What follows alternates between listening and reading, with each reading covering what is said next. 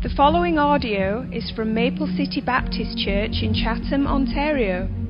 For more information about Maple City, please visit us online at maplecitybaptistchurch.com. Father, we thank you for the truths of the songs that we've just sung. Lord, we thank you that Christ has come to be our Savior, that our God has sent a Redeemer to ransom us, to rescue us, to save us. Lord, that when we were helpless, when we were unholy and unrighteous and enemies of you because we'd broken your law, that you sent Jesus, the perfect and spotless Lamb of God, to die in our place and to take our punishment. Lord, I pray that as we celebrate the communion service this morning, that our hearts would be turned toward the cross, that we would think about the sacrifice that was made for us, that we would be grateful, Lord, that we would be willing to examine ourselves in light of the cross, and that we would live in unity and for your glory as a church family. Lord, we love you. We thank you for loving us first. We pray in your name. Amen. We'll be in 1 Corinthians chapter 11 in just a moment. And once again, I just want to remind you how our church service works as we celebrate the Lord's Supper. This is a time that we devote most of the service, the good part of the service, toward the Lord's Supper. And I know this is rare in a lot of Protestant churches, but we found that this is just a wonderful thing. It's a time where we get to allow our church family to look closely at what happened on Calvary, to look at what happened on the cross as Jesus sacrificed himself for us. It was a joy this morning already to hear about the Weeb's ministry in Bolivia and all the things that God is doing there and has done over 22 years of ministry. That's just amazing. Great job. It's fantastic to hear about missionaries who have been working faithfully there for so long and who have trained men and women that they can pass ministries on to. So I'm just so thrilled to hear what's going on. It's also an incredible joy for us as God's people to be able to join together here to celebrate the Lord's Supper as a church family.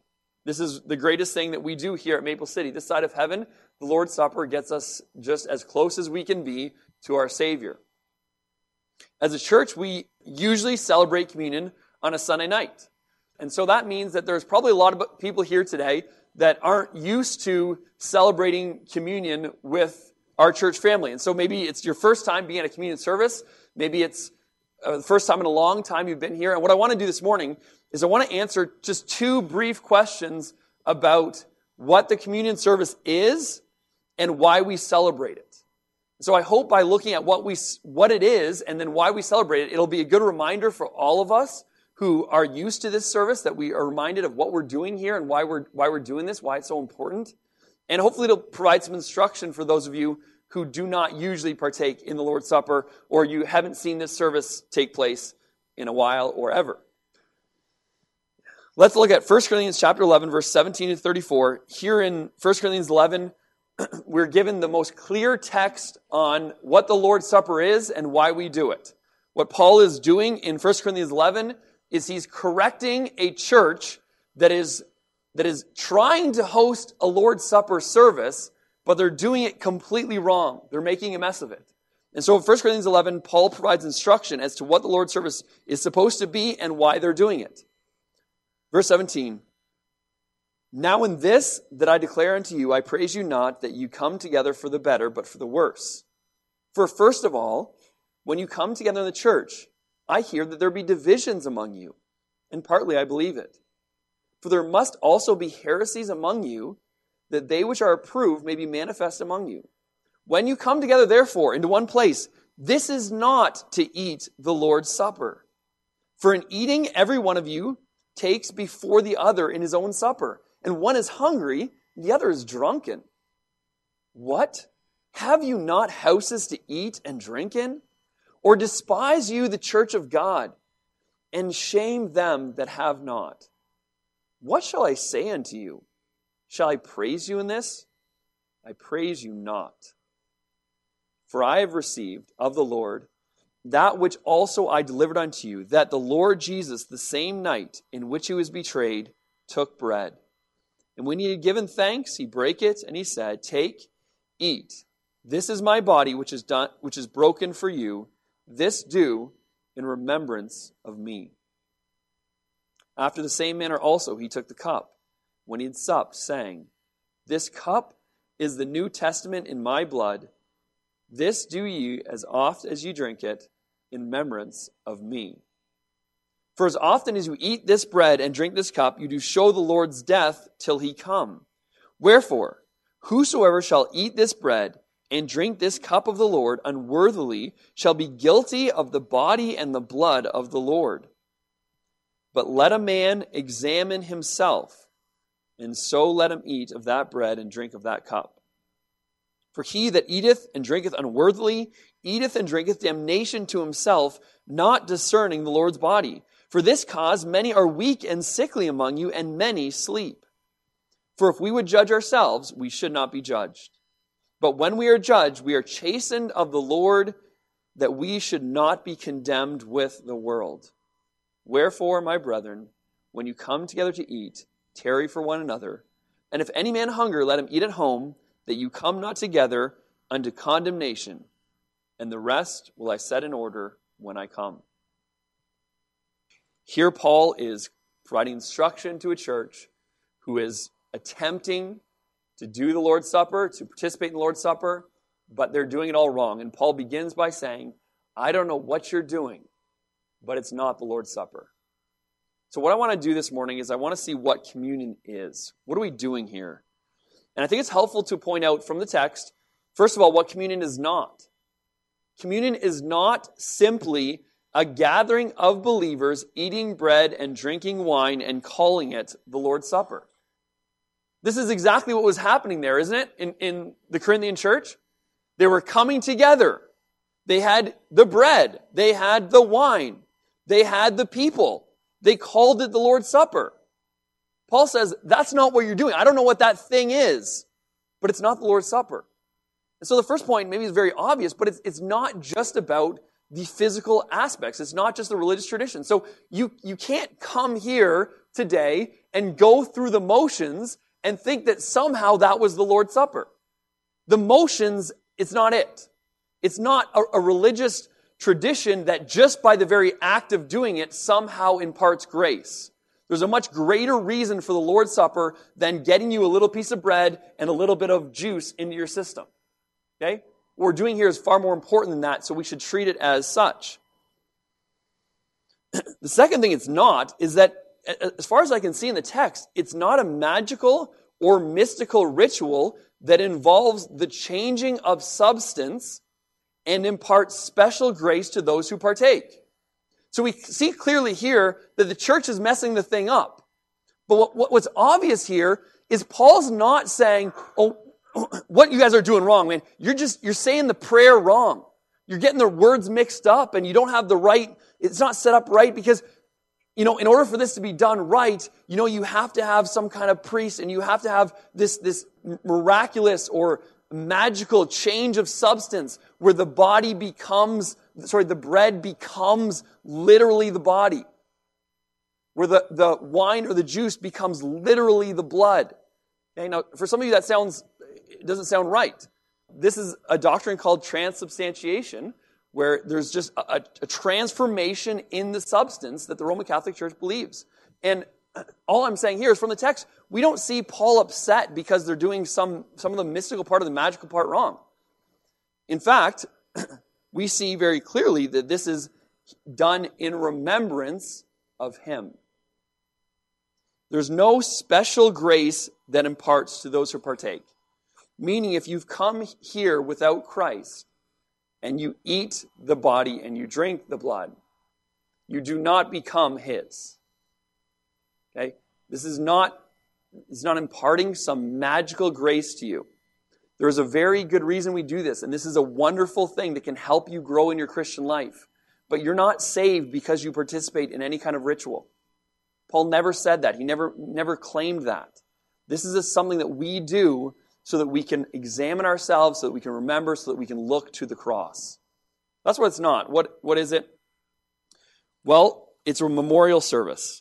This is a time that God's people come together to remember, to try and do our best to set aside the troubles we're going through, the bills that we have to pay, all of the stress of our lives, all of the things that we're worried about today, and to stop and to look at the cross.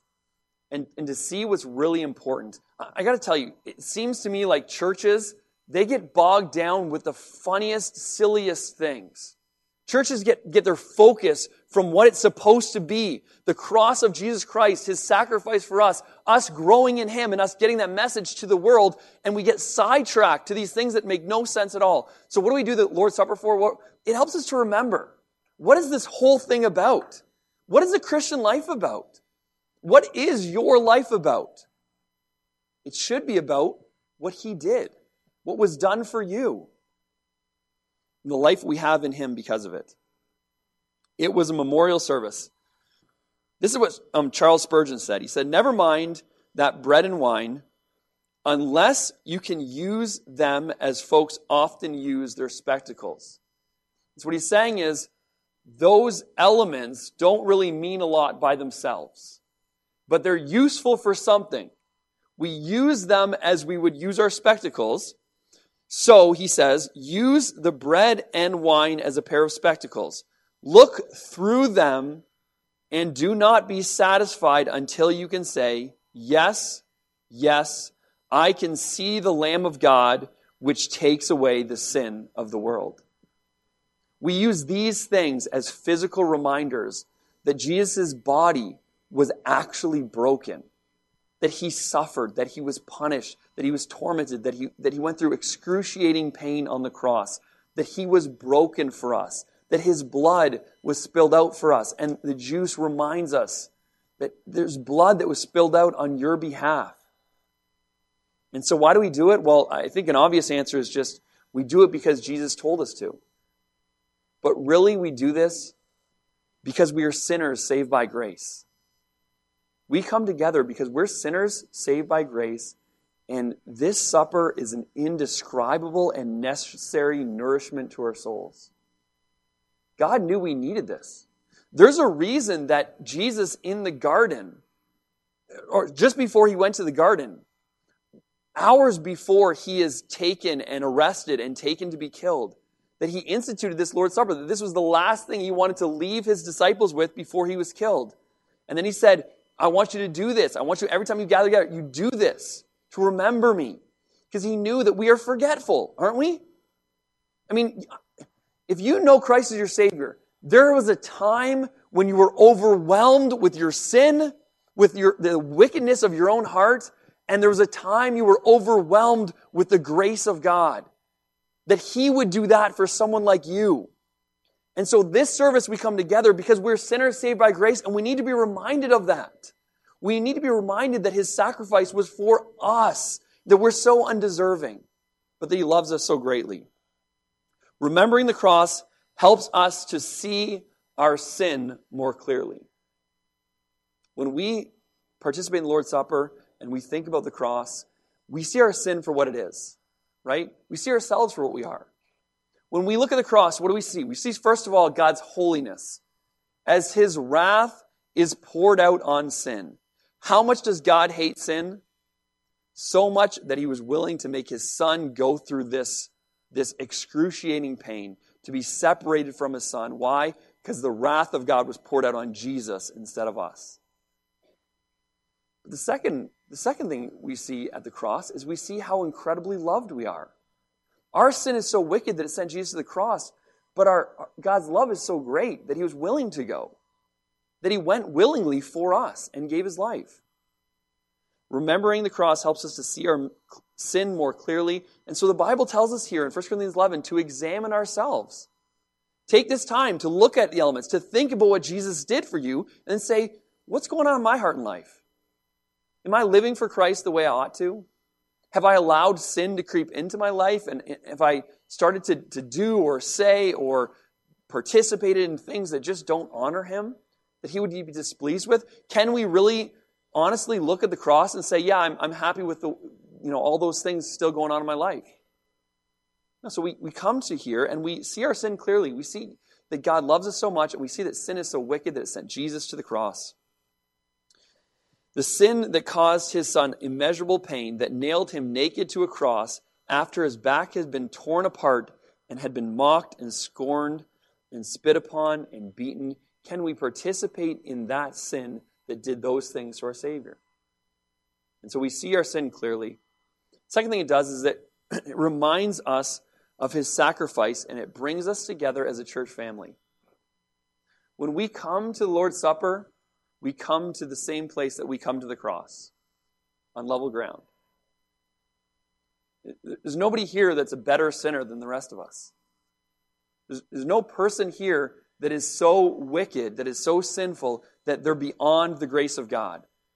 We all come to the cross on a level playing field. And what that does is it lets us see one another in the church and say, that's my brother, that's my sister. We've both been saved by the grace of God. We are both equally sinful, both equally in need of redemption. And God loved us both so much that he died for us. I love how the Lord's Supper unites the church like that. In this room, there may be 200 brothers and sisters in Christ that as you remember the cross and think of your sin, they're doing the same thing. I think that's an awesome thought, that we're all doing this together, that we're thinking about the cross, that we're considering our sin, and we're saying, God, thank you. Now, how can I better live for you? And we do this together as a family. I think it's awesome. Finally, remembering his coming and his death makes us long for him to come again. The Bible says that this is showing forth our hope till he comes again. Right? That's what we're doing here. We're saying this is our hope. Our hope is that Jesus died, that he's given us new life, that he rose again, and that someday he's coming again. And every single time we participate in the Lord's Supper, we show forth the Lord's death till he comes. We tell the world that he did this, and he's coming again. That he's alive and well today. How silly would a service like this be if we were doing it for a dead person? If Christ had died, he was in the grave, and we remembered just the tragic death of this person who said he was the Lord, who said he would die and rise again, but never did. Would we celebrate a failed Savior? No. So we come together because we have hope. Because as much as this is a somber service, it's still a very hopeful service. That this is our hope. And every time we do it, we say, and I believe he's coming again. So what an awesome service that we get to take part in this morning. When I read Jesus' words here in 1 Corinthians 11, when he says, and when he had given thanks, he brake it and said, take, eat, this is my body which is broken for you. This do in remembrance of me. That seems to me almost like this is Christ reminding us of his promise. This I did, my body was broken for you. It was broken for you. Now do this in remembrance of me. He's reminding us that he's been broken for us. Verse 25 is even more clear. After the same manner also he took the cup. When he had supped, he said, this is the cup of the New Testament, or the new covenant, or the new promise in my blood. This do as oft as you drink it in remembrance of me. He's reminding us of the promise of grace, the covenant of grace. So when we come together here, we come in this incredible hope that Christ, who is the God of the universe, died for us, was broken for us, and now he's promised us, those of us who are in him, he's promised us grace. In just a moment, you'll have the opportunity to take communion. And if you don't know the Lord, or if you haven't been a part of something like this before, or if you're not sure you know the Lord, then I would recommend you just allow the cup to pass. This is something to be evident for you, but this is really something that was designed for God's people, for those who know Christ as their Savior. If you are living in unrepentant sin and you know Christ, but you just have chosen to live a life that's sinful and you don't want to make that right, then again, I would advise you to let this cup pass. Okay, this is for those who are in Christ, and those not who are perfect. All of us are sinners, but those who want to live for him. Those who are sorry and repentant of their sin and are desiring to live for our Savior.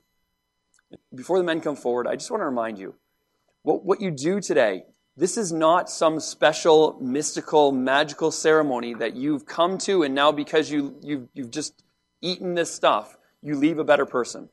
You leave with more grace. That's not the case. Christ gave this to us because he knew that as believers, we needed to constantly remember what had been done for us. And this is an awesome service when it's done that way.